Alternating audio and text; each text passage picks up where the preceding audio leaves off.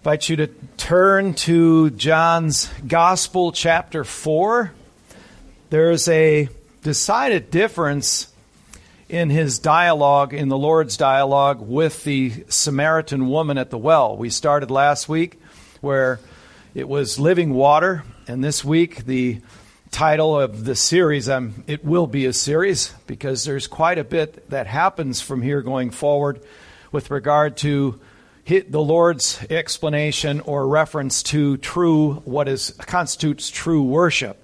And so we're going to look at verse 16 through 30 in the series. This morning all we'll be able to handle is verse 16 through 18. So as you remember, our Lord has moved north, best estimations about 70 miles north to where it's pretty much expected to be the place where Sychar was in Samaria.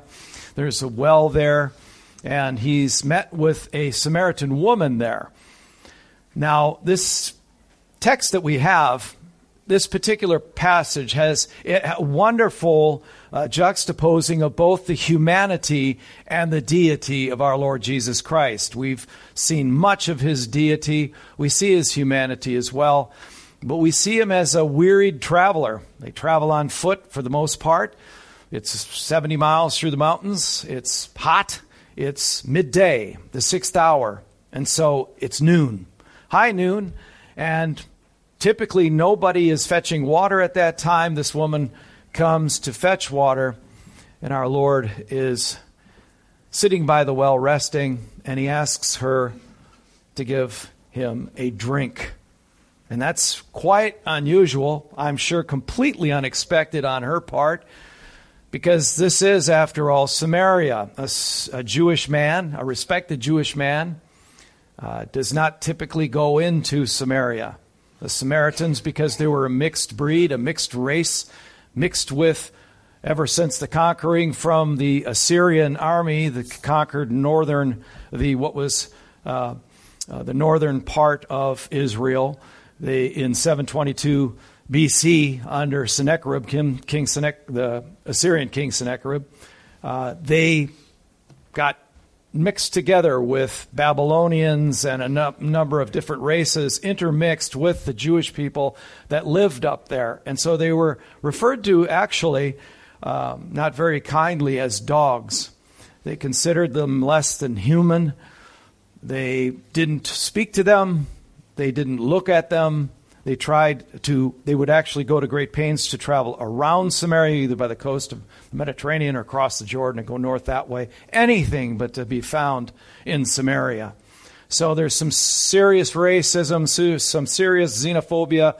There's all kinds of bad stuff going on with those that had held that position. But that's not Jesus.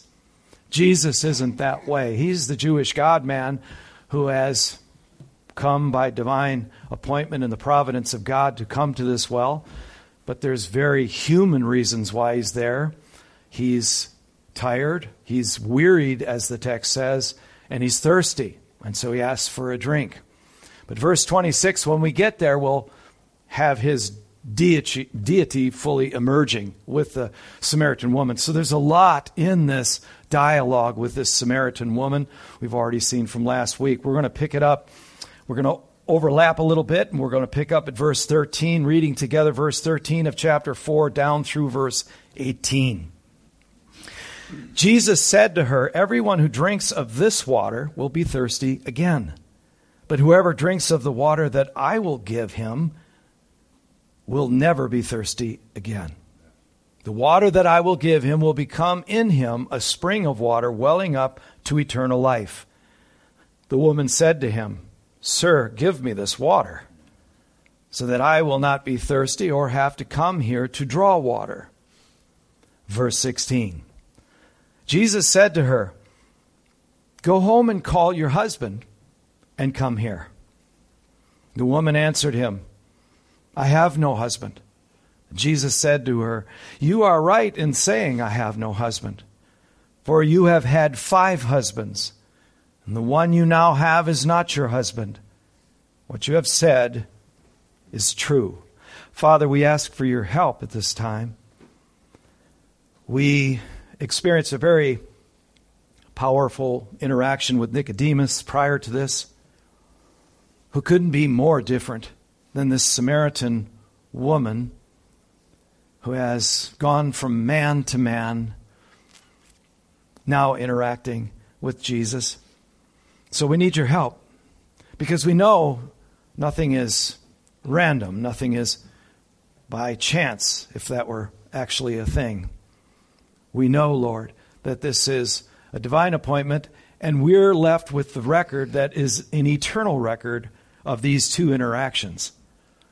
So help us to remember what points are made by our Lord in this text, that we too, O Lord, could learn, together with Nicodemus and together with this Samaritan woman. This we ask for your glory's sake. Amen. So, in this segment of the story, we're looking at him unpacking what constitutes true worship, and he's making that clear as he goes along, but he does that in his well-mannered way. He does it in a very respectful way, a gentle way. He is being very measured with her, and you can almost picture him there. But it's a crucial term for us to understand, because that constitutes, or it's supposed to constitute, our lives. We like to think in boxes. It's easier for us to manage. It's easier for us to compose things. We think sequentially. We can't think of all things all the time. Some women perhaps can. I can't. But this is something that should actually characterize who we are. It's not just an activity. It should define us. Another word for a Christian believer should be a worshiper. So we're going to look at what this means. We're going to start at this place, at the place where we should start in Genesis, where we learn and can see that humans are created as worshipful beings. We're going to worship something or some things or someone. We're given worshipful hearts. Our hearts wrap around things that we value. So that's the place to start. We're designed by our Creator God to esteem Him with the greatest of all value. And in that sense, that sort of sets the tenor and tone of our whole life. It definitely establishes our character. It settles everything coming out of our mouths should be put through that grid. We are worshipful people. We are people who, prior to Christ, and those who have come to Christ later in life understand this well, they worshiped other things prior to knowing Christ. That's the Samaritan woman. He's going to be explaining to her this concept. It's going to become clear to her, we believe, at some point as we get further in the text. The text is actually quite long, but eventually we see her getting through. But the reason I broke the text up from last week to this week at this verse is because something changes in not only how Jesus is speaking to her, but from there it changes her tone as well. And we're going to see why here in a minute. But first of all, what is worship? Worship just has to do with worth. That's the root word. That's what it comes from. It has to do with worth. It's our estimation of the relative value of things in our lives. Some things or someone. We can worship. We can esteem with most value the places we go. We can esteem with great value the people that we love. We can esteem with great value the things that we do in terms of our careers or our path or our talents, things like that. There's a lot of musicians, of course, in the Nashville metro area. So that can be something that has a higher value than someone like me who's not very gifted musically. So it's sort of a hierarchy of values that you establish. And you establish it day to day, really, depending on what is going on that day, depending on what comes into your life that day, according to what you're planning to do. All of those things come into play that change the sort of the makeup of your worshipful heart. But just know that by design, you're born with one. You can't escape it. And here's the thing. We're fallen. So the things that we tend to value most are earthbound. They're part of the created, the fallen creation. So our hearts crave things, and they look for things that we esteem as value. We apprize things as having great value. That's essentially what we do, or worth. And that's the very thing that we worship. So we're apprising things, we're thinking about things. The things we think about most form affections in our heart. The more we think about them, the more we have affection for them, and the more we begin to wrap our heart around them. And that's the thing, whatever that is, that thing or that person, is what we worship, regardless of what we say. We have to not compartmentalize that word worship. We shouldn't think in terms of, we're here today to what? Worship. We can tend to think like the Samaritan woman, can't we? Well, we worship on Mount Gerizim, and we know that you Jews worship in Jerusalem. It's not locational. He's going to get that through to her. But it's going to take nothing less than the God-man to be able to open her heart up to what the issue is in her life. So for the Christian, we are to hold, obviously, in highest esteem or highest value our God. We value Him the most. That sets the agenda. My calendar's set. What I'm doing with my life and what I use my time for is fixed. It belongs to Him. We're redeemed creatures, Christians, and so it belongs not to me. It belongs to Him who possesses it. So these are things that worshipful creatures should consider as they're running the concourse of their life. So because we worship the Creator God, He should have the greatest of our love, the greatest of our honor, the greatest of our adoration, the greatest of our respect, the greatest of our reverence, the greatest of our disposable resources that He gave us, the temporary resources, temp, T-E-M-P, as that acrostic, time, energy, money, and possessions.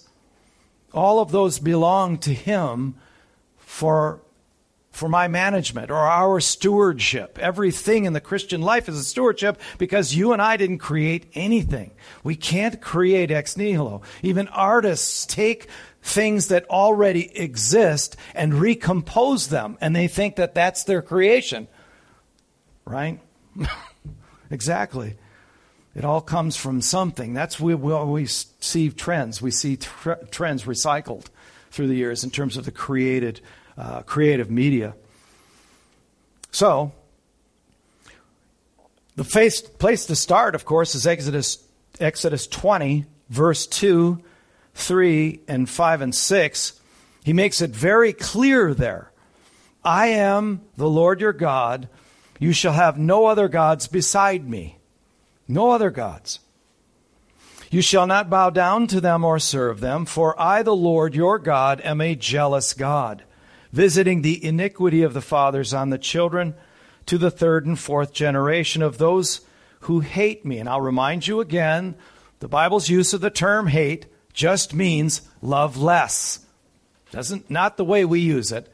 We hang all kinds of nastiness on that word. And when the Bible speaks of hate, when the Bible says you're not loving me, it means you're loving me less than you should. He sees our heart. He knows what we value most. He knows what's getting the lion's share of our time, energy, money, possessions. The lion's share of the things we go after in life, the things we do with ourselves, all of those He knows. And so when that gets upside down, that's how the Bible uses the term hate. You're not serving me anymore. You're not obeying me anymore. You don't seek me anymore. Have you lost your first love? Where is your devoted heart? Where is your affection? What drives you? Because affection surely will. That's not the point. That's not the issue. The issue is, what is my affection wrapped around? That's important. So he says, it's going to be visited on those who love me less and love other things more. That's the gods with the small g.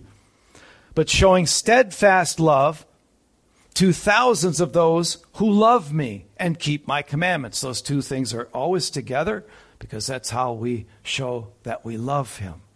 We're glad to keep his commandments, as Jesus defined it in John 14:15. If you love me, you know the rest of it. You will. You will. John Frame said another way to look at the first commandment is to say that it's all about worship. When people meet in the Bible, they bow down. They are moved to worship, end quote. So you think of Moses at Sinai. Take those sandals off, you're on holy ground. I'm going to pass by you. Perhaps if he stayed too long, he'd be burned up.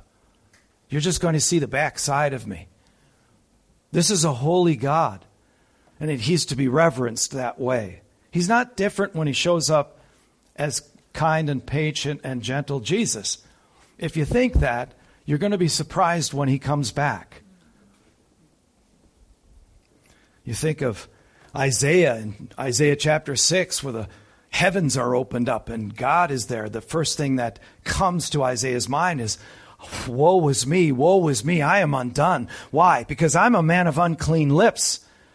I live with a people that are unclean. Why was that the first thing in his mind? Because he's a holy, holy God. So people that encounter God bow down. They fall down in some cases. Jesus walked on water. What did those in the boat do? Those in the boat, when they saw him walking on water and they saw him calm the weather, what did they do? By the way, that's Matthew 14:33. It says that those in the boat worshiped him. If you see somebody you know walking on the water, that's probably not the thing that's going to come to your mind. You're going to be like, wow, dude, how'd you do that? I want to do that. That's what Peter's thinking. Show me how. Yeah. So there you have it. You have John, when he was brought up to heaven in the presence of the Lord, who fell down like a dead man. So, are we content that we are proper worshipers? Are we content with the level of value, our evaluation of God, of our estimation of him? Do we find it helpful to, when we study the Bible, and the deeper we go in the Bible and the more he emerges, the more worshipful our heart becomes toward him? There's places that's not being done. Of course, every church, all of us, including us, hope that what we render to the Lord is pleasing to him. Are our hearts not preoccupied with other things, that our hearts are wrapped around during the week? Are they wide open to the things of the Lord and hearing the Lord and so on? That's the thing. Because we know in Scripture, and I'll read a few of these, we know in Scripture that there's places where what the Bible defines as unacceptable worship are going on. I like something MacArthur said at this point. He said this: worship services in many churches today are like a merry-go-round. You drop a token in the collection box, it's good for a ride. There's music and lots of motion up and down. The ride is carefully timed and seldom varies in length. Lots of good feelings are generated, and it is the one ride you can be sure will never be the least bit threatening or challenging. But though you spend the whole time feeling as if you were moving forward, you get off exactly where you got on. End quote. You're not growing. Intention for God's redemption is reclamation. He's after reclaiming a soul that was lost because of our sin. There's the trajectory. We can see it in Hebrews and other places too, is that we are growing. We're not under the milk of the word anymore. We're eating red meat. We're growing. We're looking more like Christ. That's the agenda he has. But it's my preferences that can get in the way of that. I know the length of sermon I want to listen to. I know the kind of songs I want to sing. I know the things that I really would rather not hear from the preacher, because that, it's just either going to make me tired because I'm indifferent, or it's going to offend me. And then he's going to know it. He'll know it by the look on my face. Unacceptable worship is offered to those who do not truly know God, love God, nor obey God. That's where we start. It's unacceptable worship if we don't truly know God, if we don't truly love him or obey him. We have the example in Leviticus 10, 1-3 with Nadab and Abihu, right? You're all familiar with this story. Nadab and Abihu, the sons of Aaron. Leviticus 10, 1-3.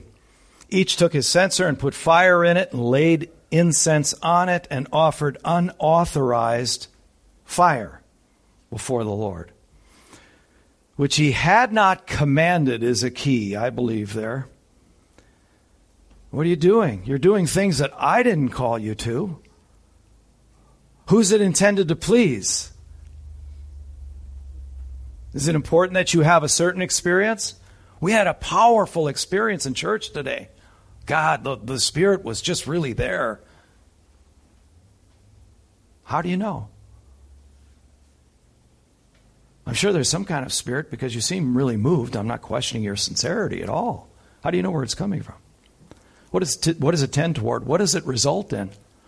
Because we know from Scripture what God's after, if we care to look. So it's something he had not commanded them, and the fire came out from the Lord and consumed them, and they died before the Lord. Is that God gone? I mean, we're in the New Testament now. He's gone, right? Now we have Jesus, so we don't really have to worry about that kind of stuff. That's Old Testament stuff. Don't get legalistic. Come on. Unauthorized. NAS has strange fire. The New King James says profane. Profane, which is the etymology of that is pro is before, and the fane was the chapel. So it's before the chapel. It's outside. It's in the fallen world is where what you just did, whatever it was. I believe it doesn't include the details in the text because we would just want to fix that part, wouldn't we? There's something else that's wrong with Nadab and Abihu, and there's speculations. They could have been drunk, whatever might seem plausible. That's not the issue. And I believe that it's deliberate that the details of what they did wrong is left out because of where true worship should come from. Think about that, if it's going to be acceptable to him. You remember Saul? There's another example. 1 Samuel 13, 8-14. So Saul waited 7 days. He was waiting for Samuel to come to give the offering. You're familiar with the story. The time appointed by Samuel. So Samuel said, in 7 days I will be there. He's not there. But Samuel did not come to Gilgal, and the people were scattering from him. He got nervous because he's not here. The priest is not here. And things are starting, the wheels are coming off the wagon. Things are starting to come unraveled. I'd better do something about it. Verse 9, so Saul said, bring the burnt offering over here to me and the peace offerings. And he offered the burnt offerings. As soon as he had finished offering the burnt offerings, behold, Samuel came. Was he just late, or was that intentional providence? And Saul went out to meet him and greet him. By the way, just a little sidebar. What did that expose in Saul? A lot. Let's look further. Verse 11. Samuel said, what have you done? What have you done? And Saul said, now listen to this carefully. This is the way Saul thinks. When I saw, underline when I saw the people were scattering from me, and that you did not come within the days appointed, and that the Philistines had mustered at Michmash, I said, now the Philistines will come down against me at Gilgal, and I have not sought the favor of the Lord. He's got this all figured out, doesn't he? Bless his heart. He's a pragmatist. This can't possibly work out because we were supposed to, this isn't going to end well because we were supposed to give the offering. So I must be the one that's, do we think like that sometimes? Mm-hmm. Yeah. Yeah. But you crossed a line here, Saul. You crossed a line. Suddenly he's the omniscient one. He's got it figured out. All the bad things will happen if he doesn't take charge. So he says, I have sought the favor of the Lord, so I forced myself. I don't think he had to force himself very hard, frankly, and offered the burnt offering. In other words, I kind of did it against my will. I didn't want to have to do it, but Samuel wasn't here. What are you going to do? And Samuel said to Saul, you have done foolishly. You have not kept the command of the Lord your God, with which he commanded you. For then the Lord would have established your kingdom over Israel forever. But now your kingdom shall not continue. Just like that. Just like if he tells somebody, speak to the rock, don't hit it twice with a stick. Moses. I struggled for a long time as a believer. It seems so harsh. All that comes from a small estimation of who God is. My valuation of God shrinks with my estimation of him. You see? And then things like this can happen. The Lord, he goes on to say, Samuel, the Lord has sought out a man after his own what? We're getting the clue now, aren't we? And the Lord has commanded him to be prince over his people because you have not kept what the Lord commanded you. Stick with what I reveal, the things that I find acceptable and the things that I don't. And those things issue forth from your heart. That's the key. There's a number of places. I'm not going to go through them all. We don't have enough time. But Malachi 1, 6 to 13, that's where they're offering to God their offerings. He's rebuking them for offering the lame and the blind of their flocks, the leftovers. Verse 10 summarizes it. The Lord says, I will not accept an offering from your hand. In another part of that passage, he says, offer that blind and lame stuff to your governor and see how he takes it. They're offering these things to God. What do I give him? What do you give him? Leftovers? Discretionary time, discretionary money, discretionary possessions, what I can do without. If it doesn't inconvenience me, that's what I give him. Not my prime time, not my prime energy, not that much of my finances. Now I'm thinking like Saul, right? That will happen. Can you imagine if I gave away this, my time, my whatever it is? And we're tested all the time, aren't we? Amos 5, 21 to 23. I despise your feasts, and I take no delight in your solemn assemblies. Even though you offer me your burnt offerings and grain offerings, I will not accept them. There's the word again. So clearly in Scripture, it's made clear there are things that are acceptable to God in terms of worship and things that are unacceptable. The peace offerings of your fatted animal, I will not look upon them. Take away from me the noise of your songs. Don't sing me your songs. Your heart is not with me. Be quiet. Keep that to yourself. Instead of desiring to have other people think well of you, that you're a pious person here offering your songs and offering all of these things when your heart is far from him.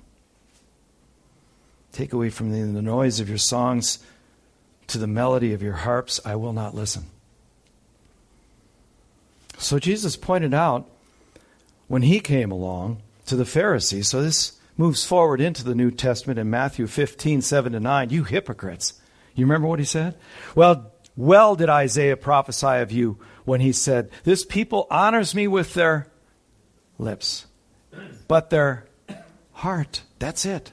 That's the key. Their heart is far from me. In vain do they worship me, therefore. They call it worship. They're at the temple. They're making their offerings. They have their robes. They have their phylacteries. They have their tassels. They have all of these things for show, but their heart is vacant. It's an empty lot. It's an empty tomb, actually, filled with dead men's bones, he says in another place. So God alone is to be venerated and revered. That's the key.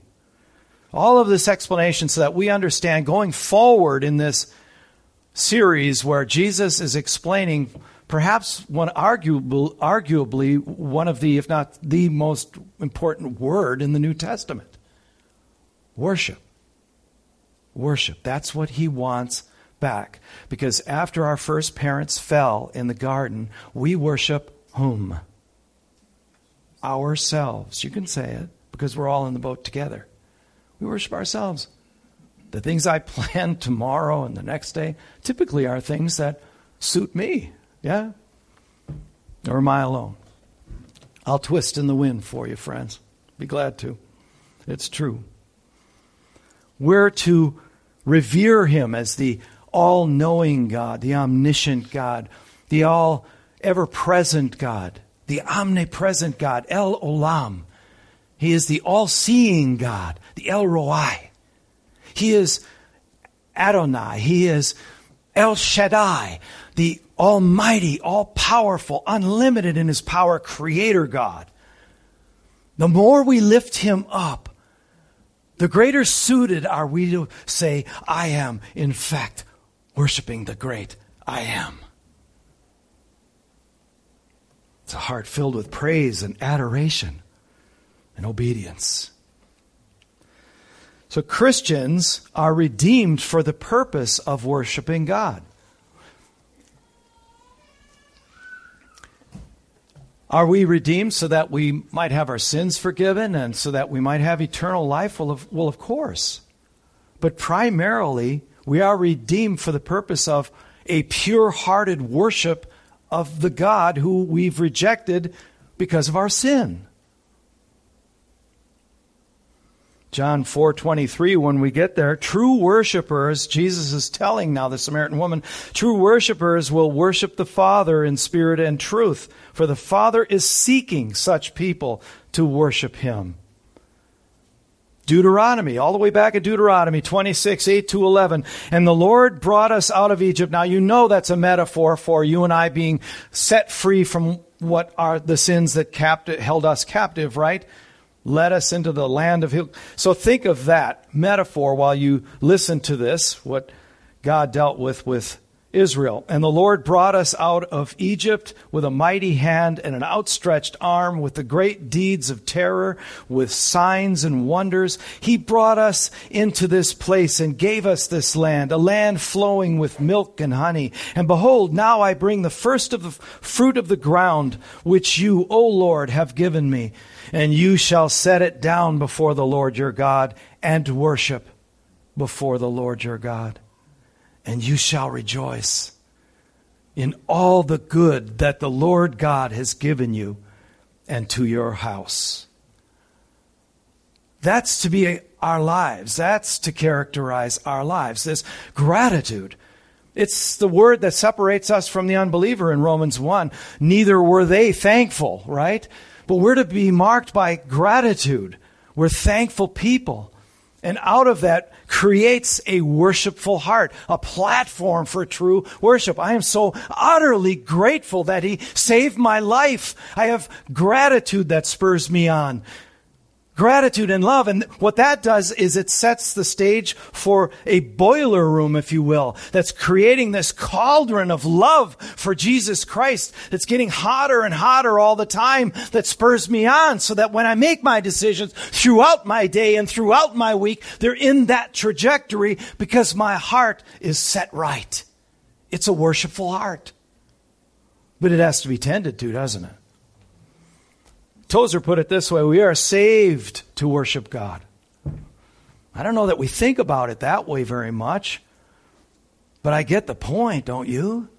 We're actually saved to worship God. He goes on, all that Christ has done for us in the past and all that he is doing now leads to this one end, end quote. Am I worshiping him? Is my worship acceptable to him? If not, it's vain worship. That's what Jesus said. In vain do you worship me, borrowing from Isaiah. It hasn't changed, in other words. Speaking of Isaiah, Isaiah 43, 7 and verse 21. Everyone who is called by my name, whom I created for my glory. We tend to get myopic with the purposes for which we were redeemed, don't we? We tend to think this, and we should. I mean, we should be grateful for the fact that we're saved, the fact that he saved our lives and that we'll have eternal life with him in glory, in perfection. Of course. But he created you and I for his glory. And that's not happening unless we have worshipful hearts. He's about to show her what she worships. That's why I can't get past 2-3 verses, 16 through 18. Verse 21 of Isaiah 43, the people whom I formed for myself, that they might declare my praise.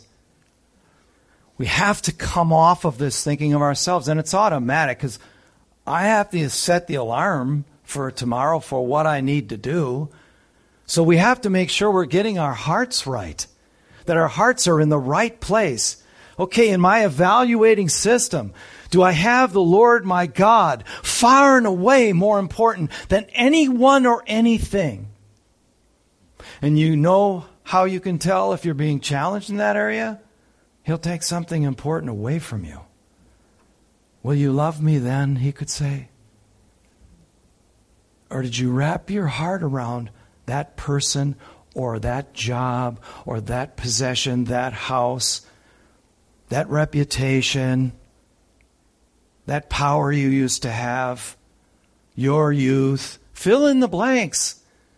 Our hearts are wandering idolaters, looking everywhere in the horizontal creation to try to satisfy something that only God can satisfy.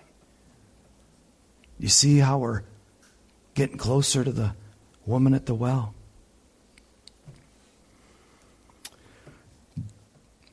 Paul put it this way when he was talking to Governor Felix, remember, making his case in Acts 24, verse 14. But this I confess to you. Okay, so this is another way of saying, okay, all of those things that are being argued right now, this I can tell you of a certainty. Okay, here it is. What is it? That according to the way, that was their word for according to Christianity, which they call a sect, I worship the God of our fathers, believing, that's the key word, everything laid down by the law and written in the prophets. They're saying that I disregard the law of Moses, that I disregard the God of our fathers. That's not true. They're just denying that he has sent his Messiah. And by the grace of God, I recognize who he is.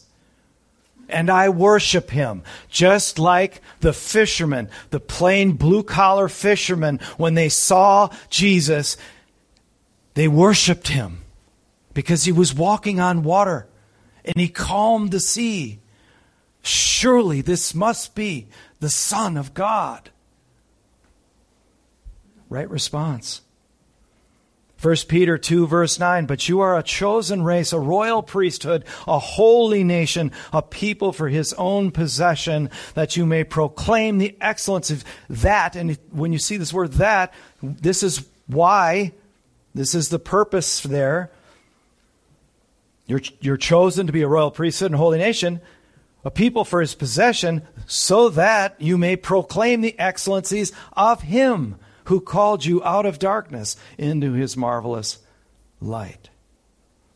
We proclaim His excellencies. We proclaim the name of Jesus Christ. We proclaim all that He's done. We need to say with the Samaritan woman, come, see a man. He told me everything about myself. How did He know those things? How did He splay this open and read me like a book? He knew me better than I knew myself. He told me things about me that I had long suppressed and forgot and wanted to. But He did it with patience and with kindness and gentleness. The gentle ways of our Lord. But He did not hold back what needed to be said about me. Right? So the fact is, here it is in a statement, those who see God will worship God.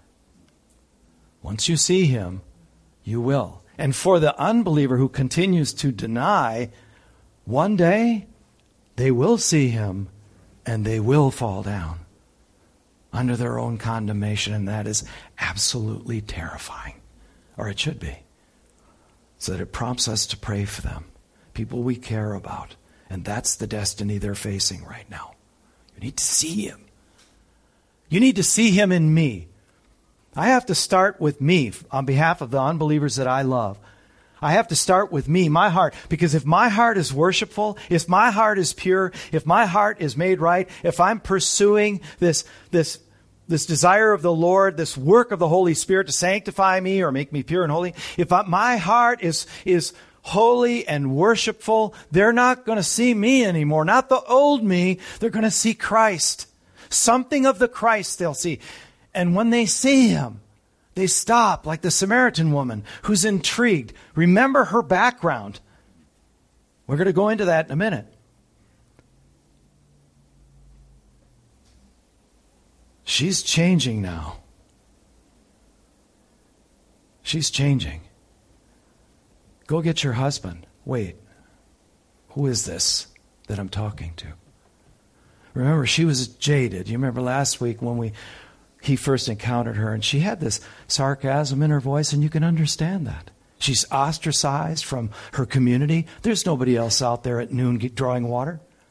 She's doing it because nobody else is out there at that time. They despise her. They've marginalized her. They've stigmatized her. It's terrible what they've done. And so you can understand her tone with Jesus. Right? What are you asking me to draw water for you? You're a Jew. They don't talk to Samaritans. They don't talk to Samaritan women. And don't you see me here alone at this well? You know why I'm here alone. There's nobody else here. They draw water in the morning or at night when it's cool out. I'm here by myself for a reason. And I think maybe this man, this Jewish man, knows something. Go get your husband. He's not my husband. We're just about there. So those who see God will worship God. Well, who will see God? You remember the Sermon on the Mount? Chapter 5, verse 8. All those blessed, blessed, blessed. Blessed are the what? For they will see God. Blessed are the pure in heart. Pure. We're seeking purity. We're seeking holiness because I want to see Him. I've seen enough of me. I've seen enough of this world, haven't you? I want to see Him. The psalmist talks about the beauty of His holiness. I want to see as much of that as He's going to peel back and let me see. And when you do, you worship. Because His value just shot through the roof, right? When Jesus shows up as the God-man and the Father allows a revelation for them to see who He is. Like in Matthew 16 when He did that for Peter. Remember, who do you say that I am? Well, you're the Christ, the Son of the living God. Wow. Blessed are you, Simon Bar-Jonah, because flesh and blood you didn't get that from a person. You certainly didn't get it from yourself. The Father in heaven must have revealed that to you. So that's what's got to happen for the Samaritan woman too. But look at who she's talking to. So blessed are the pure in heart, for they shall see God. That's why 1 Peter, you can see that reference there, 1 Peter 1:15-16. We were called to it with a holy calling. Therefore, be holy because he is holy, right? That's what it says there. That's what he's after in this reclamation project. That's what the Holy Spirit does by increments. He's slowly sanctifying us. From glory to glory, 2 Corinthians 3:18, right? From glory to glory into the likeness of Christ by the Spirit. The Spirit is doing this work. He is called the Holy Spirit for a reason. Hebrews 12:14, strive therefore for holiness, without which no one will see the Lord. So the Samaritan woman obviously has an impure heart that prevents her from seeing the true and living God. So she's not worshiping him. Sorry, man, but with all due respect, you're not worshiping. What you're doing on Mount Gerizim is vain to the Lord. If you were you down in Jerusalem and went to the real temple on the mount, your worship would still be what? In vain. You're impure. But that doesn't stumble Christ. He came for impure people like me. That's exactly why he came. When he was in a room, when he was partying with prostitutes and tax gatherers, those are my people. Healthy people don't need a physician. Sick people do, right? That's the point. So she's unable to worship him properly because she can't see him. She doesn't know him. Therefore, she has no desire to worship him as the true God. So in verse 15, she asks Jesus, "Sir, give me this water." And as I said, things change here, because the great physician is going to go to work. Remember, he said, if you would have asked, you'd have received the gift. If you'd have known who you were talking to. Well, remember, she asked, "Sir, give me this water." Okay, hold on to your hat. Here we go. So he goes to work on her heart. Jesus said to her, "Call your husband and come here." His words are direct and personal and plain spoken. That may be acceptable to God, but to some people it's not acceptable. His objective is to get her to acknowledge her sinful condition, right? That's necessary. A necessary first step in any gospel presentation. They have to see their need. We all want free stuff where we don't have to change our life at all. Go on doing the things we like to do, right? No, he has to start here. He has to start here. Living water not only quenches a thirsty heart, it also cleanses a soiled one. That's what she needs. She needs both forgiveness, forensically, judicially, and she needs washing. That's the living water. That's what it does. It wells up inside, he told her, remember? She needs to be cleansed. How beautiful, how glorious is this? This is what you need, he says. But it's not going to mean anything to her until, and this is the hard part, she understands her sin. Go get your husband. He knows exactly what he's doing. This is masterful, by the way, in terms of evangelism. No one is eternally grateful for a doctor until they learn that their illness is terminal, right? Suddenly they're very grateful, but they have to first be told. An accurate diagnosis has to be given first before an effective cure can be administered. J.C. Ryle said, "Till men and women are brought to feel their sinfulness and need, no real good is ever done to their souls. Till a sinner sees himself as God sees him, he will continue careless and unmoved." You can't just come for the free stuff. Verse 17, the woman answered him. Think through what this tone would be at this point, because things have changed, but not entirely yet. I have no husband. Suspecting that, I think he knows that. How did he find that out? Did he talk to somebody? I think this man is special. She's about to say, I suspect you're a prophet. Well, we're not going to go there yet. We're getting ahead of ourselves. But he'll get her there. It's masterful how he does it. Go get your husband. That's all he said. I don't have a husband. Now your point? What's your point?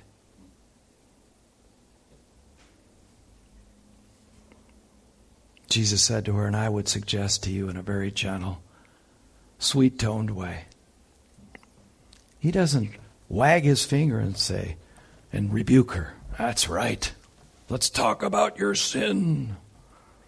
He commends her for her truthfulness. He doesn't commend her sin, but he commends her for her truthfulness. How about being a little bit winsome when we present Christ, yeah? How about let's do that? How about, because that's how he was. He used his mind. He crafted words. He didn't mind going down into the muck of people's lives. In the sewer pit that was my life. He descended down in willingly. Something beautiful and something glorious is here. I'm almost embarrassed. No, I'm humbled. You're right in saying I have no husband. But he doesn't hold the truth back, does he? Verse 18, for you have had 5 husbands. He doesn't stop there either. And the one you now have is not your husband. What you have said is true. Let's go with that. Think about it.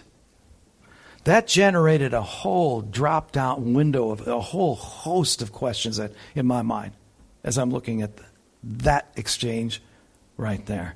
By the way, this is proof that cohabitation does not constitute marriage. The man you live with is not your husband. She doesn't speak up and say, well, common law marriage, right? Marriage is a covenant, a public covenant, a committed covenant between a man and a wife before a holy God. That's marriage. So it's not likely, if you think about it just logically, reasonably, it's not likely that all 5 of these fellas died. She's not been widowed 5 times. And it reminded me of, so she's probably divorced. Well, divorces were commonplace back then because God in the Mosaic Law in chapter 24 of Deuteronomy, verse 1 and following, he doesn't commend or command divorce, but he regulates it. Okay, because you guys are going to get divorced, he's saying, this is how you do it. This is when you do it. And they took license with that. So they were getting divorces all the time. They didn't like what their wife did or whatever. Dismissed her for... Verse 1 uses the word for some indecency. Another translation says for some uncleanness. So I think Jesus is making it clear that she's an adulterous woman. That she's unfaithful. But I ask myself, why? There's always a why question there. We don't just write it off there with our condemnations. Why? Why are you like that, do you suppose? But he treats her with kindness and respect. This is commendable. She's obviously done with marriage now, but not men. Right? Why? Was she looking for, in the institution of marriage, was she looking for security? That'd be a fair assessment to make, wouldn't it? Was she looking for security? Was marriage supposed to supply her with all of her wants and needs? Was it supposed to fulfill all of her hopes and dreams? And then it turned out to be another sinner. That's the problem with men, right? They're sinners. You can say amen, ladies. Except for you.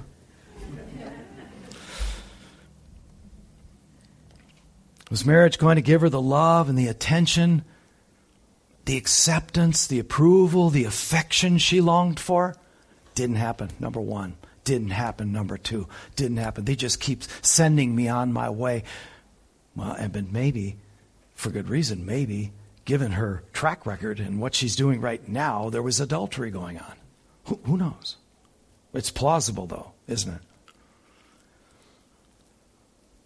After the fifth try, she finally gives up on marriage, but not on clinging to men immorally. Why?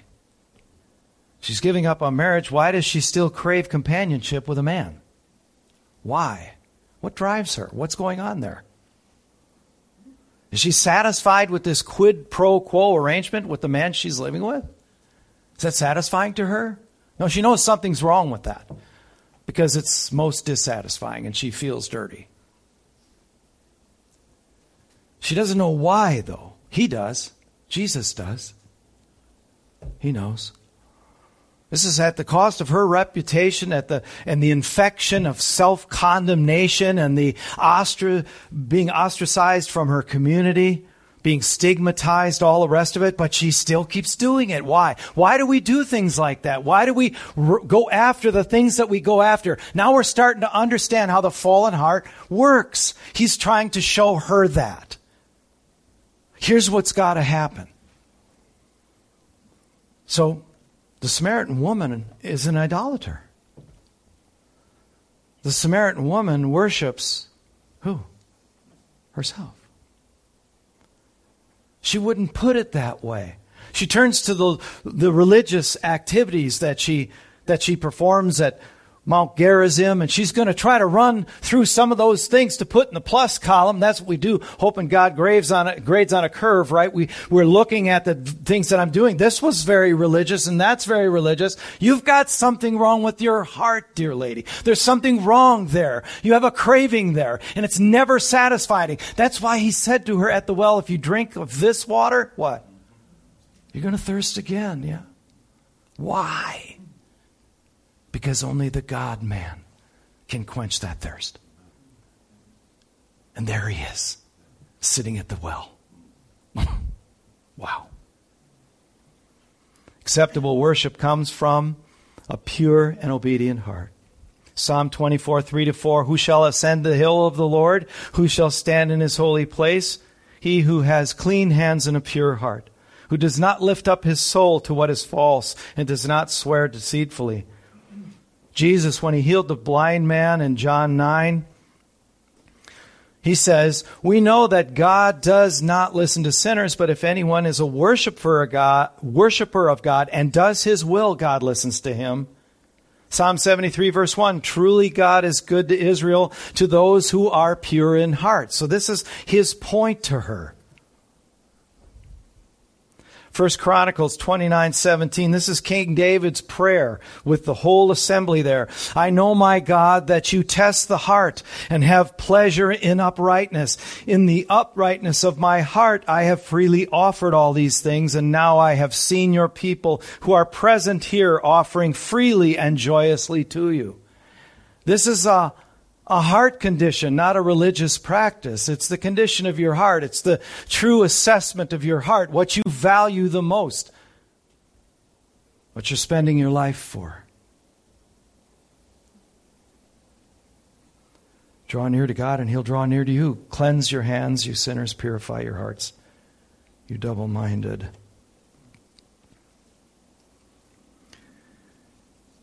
I want to look at Hebrews 9:14. How much more will the blood of Christ, who through the eternal Spirit offered himself without blemish to God, how much more will he purify our conscience from dead works to serve the living God? That's what he wants to do. That's what he intends to do for her. Psalm 18, verse 26, with the purified you show yourself pure. Jesus is offering her something that the prophet Isaiah prophesied in Isaiah 54. This is a prophecy regarding the spiritual glory that's anticipated by the suffering servant when he comes. And by the way, he's sitting at the well.